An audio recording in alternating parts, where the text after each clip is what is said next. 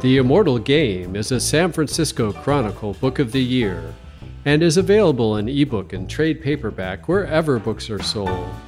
In this podcast, it's read by author Mark Coggins. Learn more about Mark and his other novels at markcoggins.com.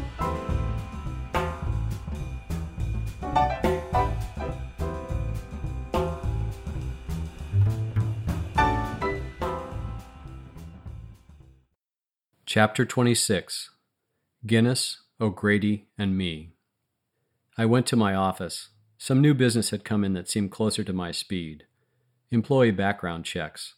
So I did what I could with the phone to get the ball rolling. The client was yet another high-tech software firm, and it didn't take much checking to find that their candidate for VP of Marketing had a little problem with sexual harassment. Although no one in any official capacity would speak for the record, an HR director at a company where he had worked let slip that another ex-employee might share a tale or two. Turned out the guy had taken his direct report sailing on the bay to celebrate the completion of a project, and with the benefit of a few wet ones down the hatch, had attempted some maneuvers with female employees that didn't have much to do with steering the boat. I took it as far as I could without leaving the office, and then called the ambulance company where O'Grady worked. The dispatcher told me that O'Grady was off, and the best place to look for him at this time of day was a bar. That was a search I could really work up some enthusiasm for, but before I set out, I called Duckworth and made an appointment to meet him after he finished the early show at the Stigmata. I knew from the paramedics at the shooting range that the best place to look for O'Grady was the Rat and Raven. I'd been there a few times and had read in one of the San Francisco weeklies that it had been selected best bar to get hit in the head with a dart while coming out of the men's room in the annual Best Of issue. As that dubious distinction suggested, it was a somewhat cramped place modeled loosely along the lines of an English pub. They had an excellent selection of beer on tap, however, and that and the allure of being able to claim you were going out for a little R&R proved difficult to pass up for its young, mainly working-class clientele. It was located on 24th Street, in the heart of a popular neighborhood known as Noe Valley. I asked the driver of the cab I took from the office to wait while I checked in the bar for O'Grady, but as soon as I stepped out, I spotted him through the window at a table near the front. I paid off the cabbie and went inside. Very few people there were heeding the Surgeon General's warning about smoking, and if he had anything to say about listening to Jimi Hendrix at high volume, they were pretty much ignoring the hell out of that too. O'Grady was sitting on a stool at a high table with a group of 5 people, 3 men and 2 women. Several were wearing paramedic uniforms, and they were all nursing a pint of dark beer. The foamy remnants of a pitcher of Guinness stout stood in the center of the table. O'Grady had a flush on his face, and he was telling a story in a loud voice between drags on his cigarette. He said, "So I asked him how it happened. Now your man, he's in too much pain to talk.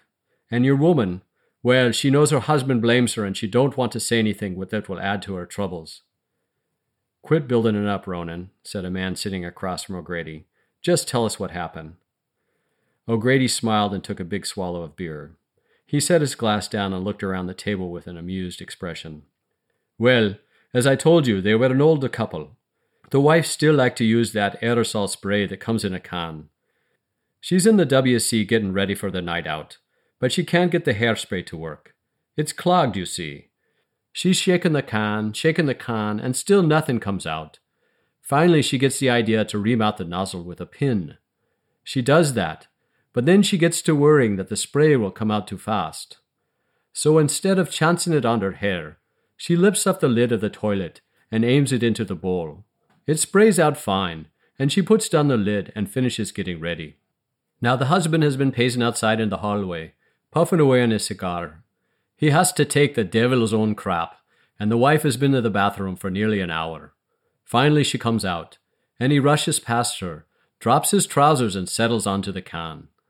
But there's no ashtray about, see, and his cigar ash has gotten very long, so he parts his legs and flicks it down between his thighs. Well, the ash is burning, and it ignites the hairspray that the wife has sprayed into the bowl. It goes up like a fireball, and whether from the force of the explosion or from the pain, the husband launches off the toilet and hits his head on the edge of the cabinet above him. And that is how, when I arrived, I found your man with third-degree burns all over his arse, his pants around his ankles, and a 4-inch gash in his head." O'Grady's companions pounded the table with their glasses and laughed appreciatively. I had to chuckle myself. O'Grady downed the rest of his beer, and finding the amount remaining in the pitcher insufficient to meet his needs, slipped off his stool and went up to the bar for a refill. I came up beside him and said, "This round's on me, Ronan." O'Grady turned sharply and stared at me a little bleary-eyed. "August," he said, slapping me on the back, "I'm going to look under the bed tonight before I go to sleep. The way you keep popping up, I won't be surprised to find you there." I smiled. The last time was a coincidence. This time I went looking for you. I wanted to talk to you about the woman you picked up at the hotel. "She's dead, August." "I know. I thought you could tell me more about how she died. Was she a particular friend of yours?" "No friend at all. But she was important to a case I've been working on. If you read the paper today, you know what it's about. It's mostly over, but I wanted to tie up the loose ends." "I don't mind talking, if you don't mind listening. But since you're buying, why not get 2 pitchers? One for us and the other for that pack of troublemakers at the table." I bought 2 pitchers as O'Grady suggested, and we took ours to a corner table by the window. O'Grady poured the Guinness slowly, being careful to let the foam settle just so, and then took a sip from his glass. "It's crap," he pronounced. "What do you mean?" I said. "I thought all you first-generation turf gobblers loved this stuff." "Jesus above, don't be calling me a turf gobbler. That's reserved for the Hicks, as you would say, from outside of Dublin, and most especially for people from Cork. I'm direct from Dublin, as I think I've told you. Anyway, the problem is not with Guinness in general, but with this Guinness in particular. It gets ruined coming over. It tastes nothing like what you get from a pub in Ireland. At least it's not in cans. Now you're blaspheming. So what does he want to know in return for your beer?" "Well, I'm not sure. Maybe you could just tell me what happened after you left the hotel. I gather she didn't die in the ambulance." "No, she didn't, but she certainly tried. She stopped breathing almost as soon as we had her downstairs, and we had to put her on the respirator. You saw me give her the shot in the hotel room." "Yes." "That was something called naline. It's a drug that neutralizes the narcotic effect of heroin. If you give it to someone quickly enough, it will bind with the heroin in the bloodstream and bring the patient out of the coma. It works so well at times that a patient can wake up angry and frustrated because you've completely destroyed his high. It's ironic. You have someone who almost died from an overdose, and he's already craving another fix." "But that's not what happened with Terry McCullough." "No, she had too much dope in her system for too long a period. That was why her breathing stopped. In high doses, heroin has a paralytic effect on the respiratory response. Still, we kept her going with the respirator and started an alien IV drip. So she had a fighting chance. I was a bit surprised when I heard that she had died at the hospital." "Why?" O'Grady took out a penknife and scraped idly at the wooden table. "Oh," he said, "a couple of reasons. The first is that in spite of all your 1960s rock stars and such, ODing on heroin, not that many people die from an overdose these days if they receive medical attention.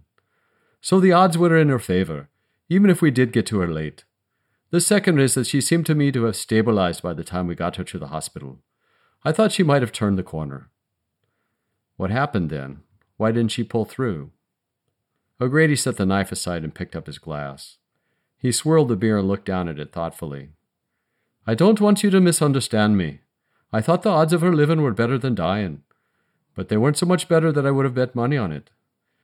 And I don't mean to imply that the hospital staff mucked up her treatment, but given the circumstances, there were 1 or 2 other things I can imagine that might have tipped the scales against her." "Okay, let's have 'em." "Well, it occurred to me later. There might have been some other drug mixed in with the heroin.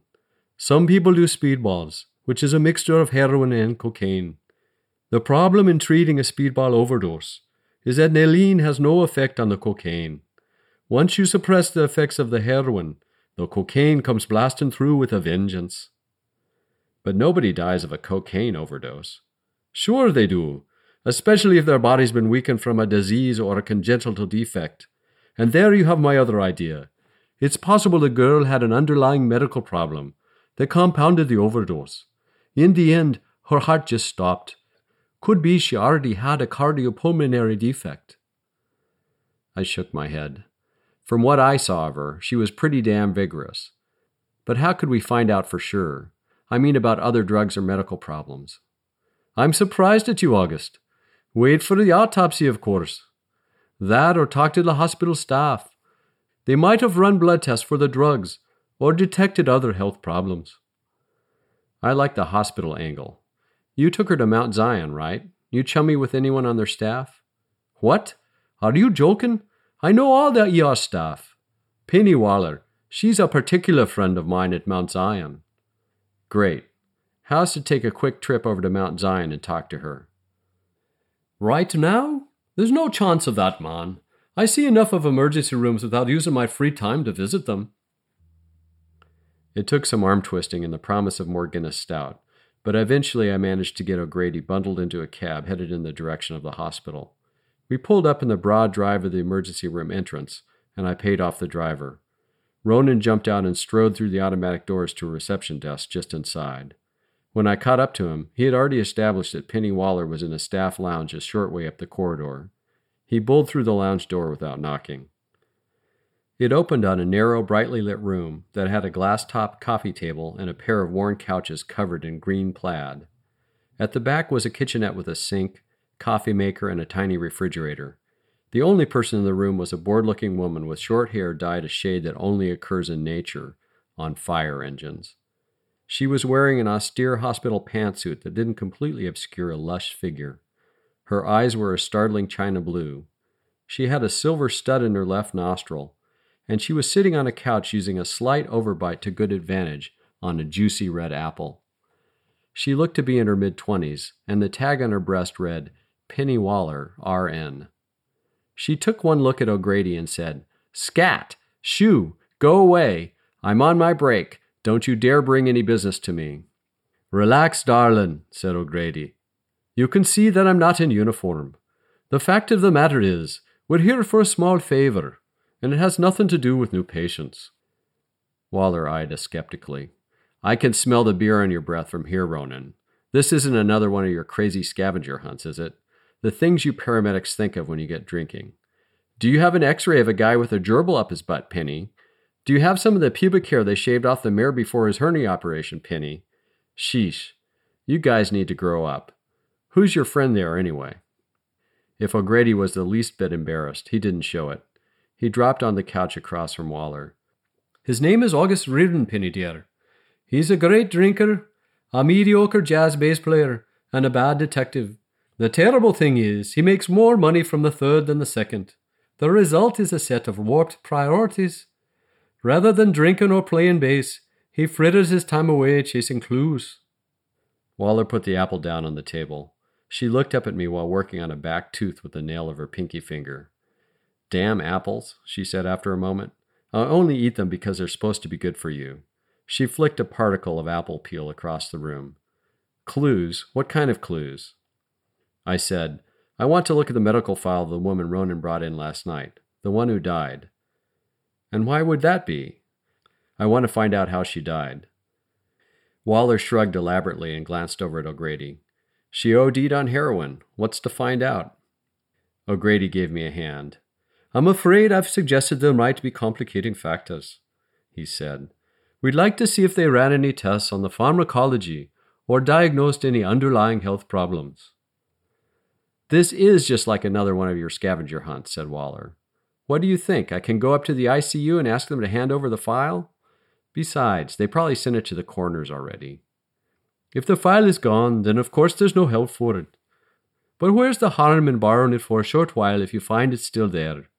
I would regard it as a particular favor, Penny. It's the quickest way to restore me to my bar stool and get the great white detective out of both our cami knickers." "He wouldn't be in my cami whatevers if you hadn't put him there." She stared at Ronan defiantly and then snapped her eyes over to me. "Okay, I'll go look, but only because I have a soft spot for tall men with dark hair and pale complexions." O'Grady laughed. He said to me, "I believe that was a reference to you. God gives all his creatures the means to get by. In your case, he's compensated for your lack of brains with an appearance that is inexplicably attractive to emergency room nurses." Penny Waller giggled and left the room. She came back a few minutes later carrying a pink file folder. "Here it is. They were holding it for the results of some lab work they ordered last night. Came back too late to do her any good, I guess." She passed the file over to O'Grady. "You can hang out here and read it. Don't even think of taking it out of the building. I've got to go back on duty, so when you're finished, drop it off with Ellen at the front desk." "Thanks very much," I said. "I doubt there's anything of interest, but I just felt like I had to touch all the bases." Waller nodded and put her hand out for me to shake. "No problem. Maybe next time you play somewhere, you can invite me to come. I like jazz, as well as tall, pale men with dark hair." "Done," I said, and shook her hand. My eyes and O'Grady's tracked her shapely posterior out the door.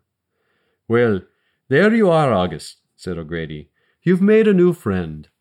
I'd like her better if she didn't use her nail for a toothpick. "Don't be getting above yourself. Penny Waller's a jewel of a girl. She's just a little earthy is all." O'Grady began thumbing through the file. I looked over his shoulder while he read, but I didn't get very much from what I saw. There was a page on top with handwritten notes. Below that were various forms with text printed by a computer, a long strip of graph paper with what I assumed was output from a heart and respiration monitor, and a log of some sort with annotations made every half hour. The last entry was made at 4:30 a.m. "So," I said, "what do you make of it?" "Well, I can tell you she died of a massive pulmonary edema. Basically, that means her lungs filled with fluid, and the resulting strain on her lungs and heart eventually did her in. It happens sometimes with heroin overdoses, although doctors don't really know why. Some people think it's triggered by the stuff they cut the heroin with, which is often quinine, and some people think it's caused by mixing heroin with other drugs, or even alcohol." "Is there anything to show that there were other drugs in her system?" "It does appear she'd been drinking at least. There's a test here that shows her blood alcohol level was 0.1% when she was admitted. Nothing that says she used coke or barbiturates, however. The best way to double-check would be to analyze the stuff left in the syringe, or run a urinalysis during the autopsy." "They've also got some unused packets of drugs from her purse they could check. What about other health problems? You said something about a cardiopulmonary defect at the bar." "Well, I don't see anything to indicate a problem like a bad heart valve. There's one little thing that's odd. They ran a blood test on her, and her T-cell count is somewhat depressed." "What does that mean?" "It means she might have had some sort of infection. The count is still above 500, which is not way out of whack, but it could still indicate the presence of a viral respiratory infection, bacterial pneumonia, or even TB. If she had any of those, it would definitely have contributed to the pulmonary edema." O'Grady stared down at the folder and seemed to drift off. "What?" I said. "What are you thinking?" "I'm thinking that a low T-cell count can also be an indicator of HIV. You know that intravenous drug users are a high-risk group." "Did they run an AIDS test on her?" "No, you can't do that without a patient's written permission. Since she never regained consciousness, they wouldn't have been able to get it. But I wouldn't want us to jump to conclusions. A T-cell count like that might indicate nothing more than a bad flu. And in the end, it's still secondary when it comes to determining the cause of death. To quote our friend Penny, she OD'd on heroin. What's to find out?" I mulled that one over a bit. "Okay, I'll throw in the towel. Her death just seemed a little too convenient. I guess I wanted to find some evidence of poison or other foul play." "The only foul play around here, lad, is a continuing lack of liquid refreshment. I suggest we repair to the nearest pub and remedy that situation post-haste." O'Grady and I left the hospital and walked up to Visadero to a bar on the corner at Pine. I split another pitcher with him, listening to the story of how he and his partner had a contest giving CPR to an 80-year-old man who'd been dead for 20 minutes by the time they got him strapped in the ambulance. The goal was to see who could drive the dead guy's pulse rate the highest on the ride to the hospital. O'Grady claimed he won by sending it to 200, which he said was twice as high as the guy ever got when he was alive. I left O'Grady in the company of Mr. Guinness for my appointment with Duckworth at around 9:30.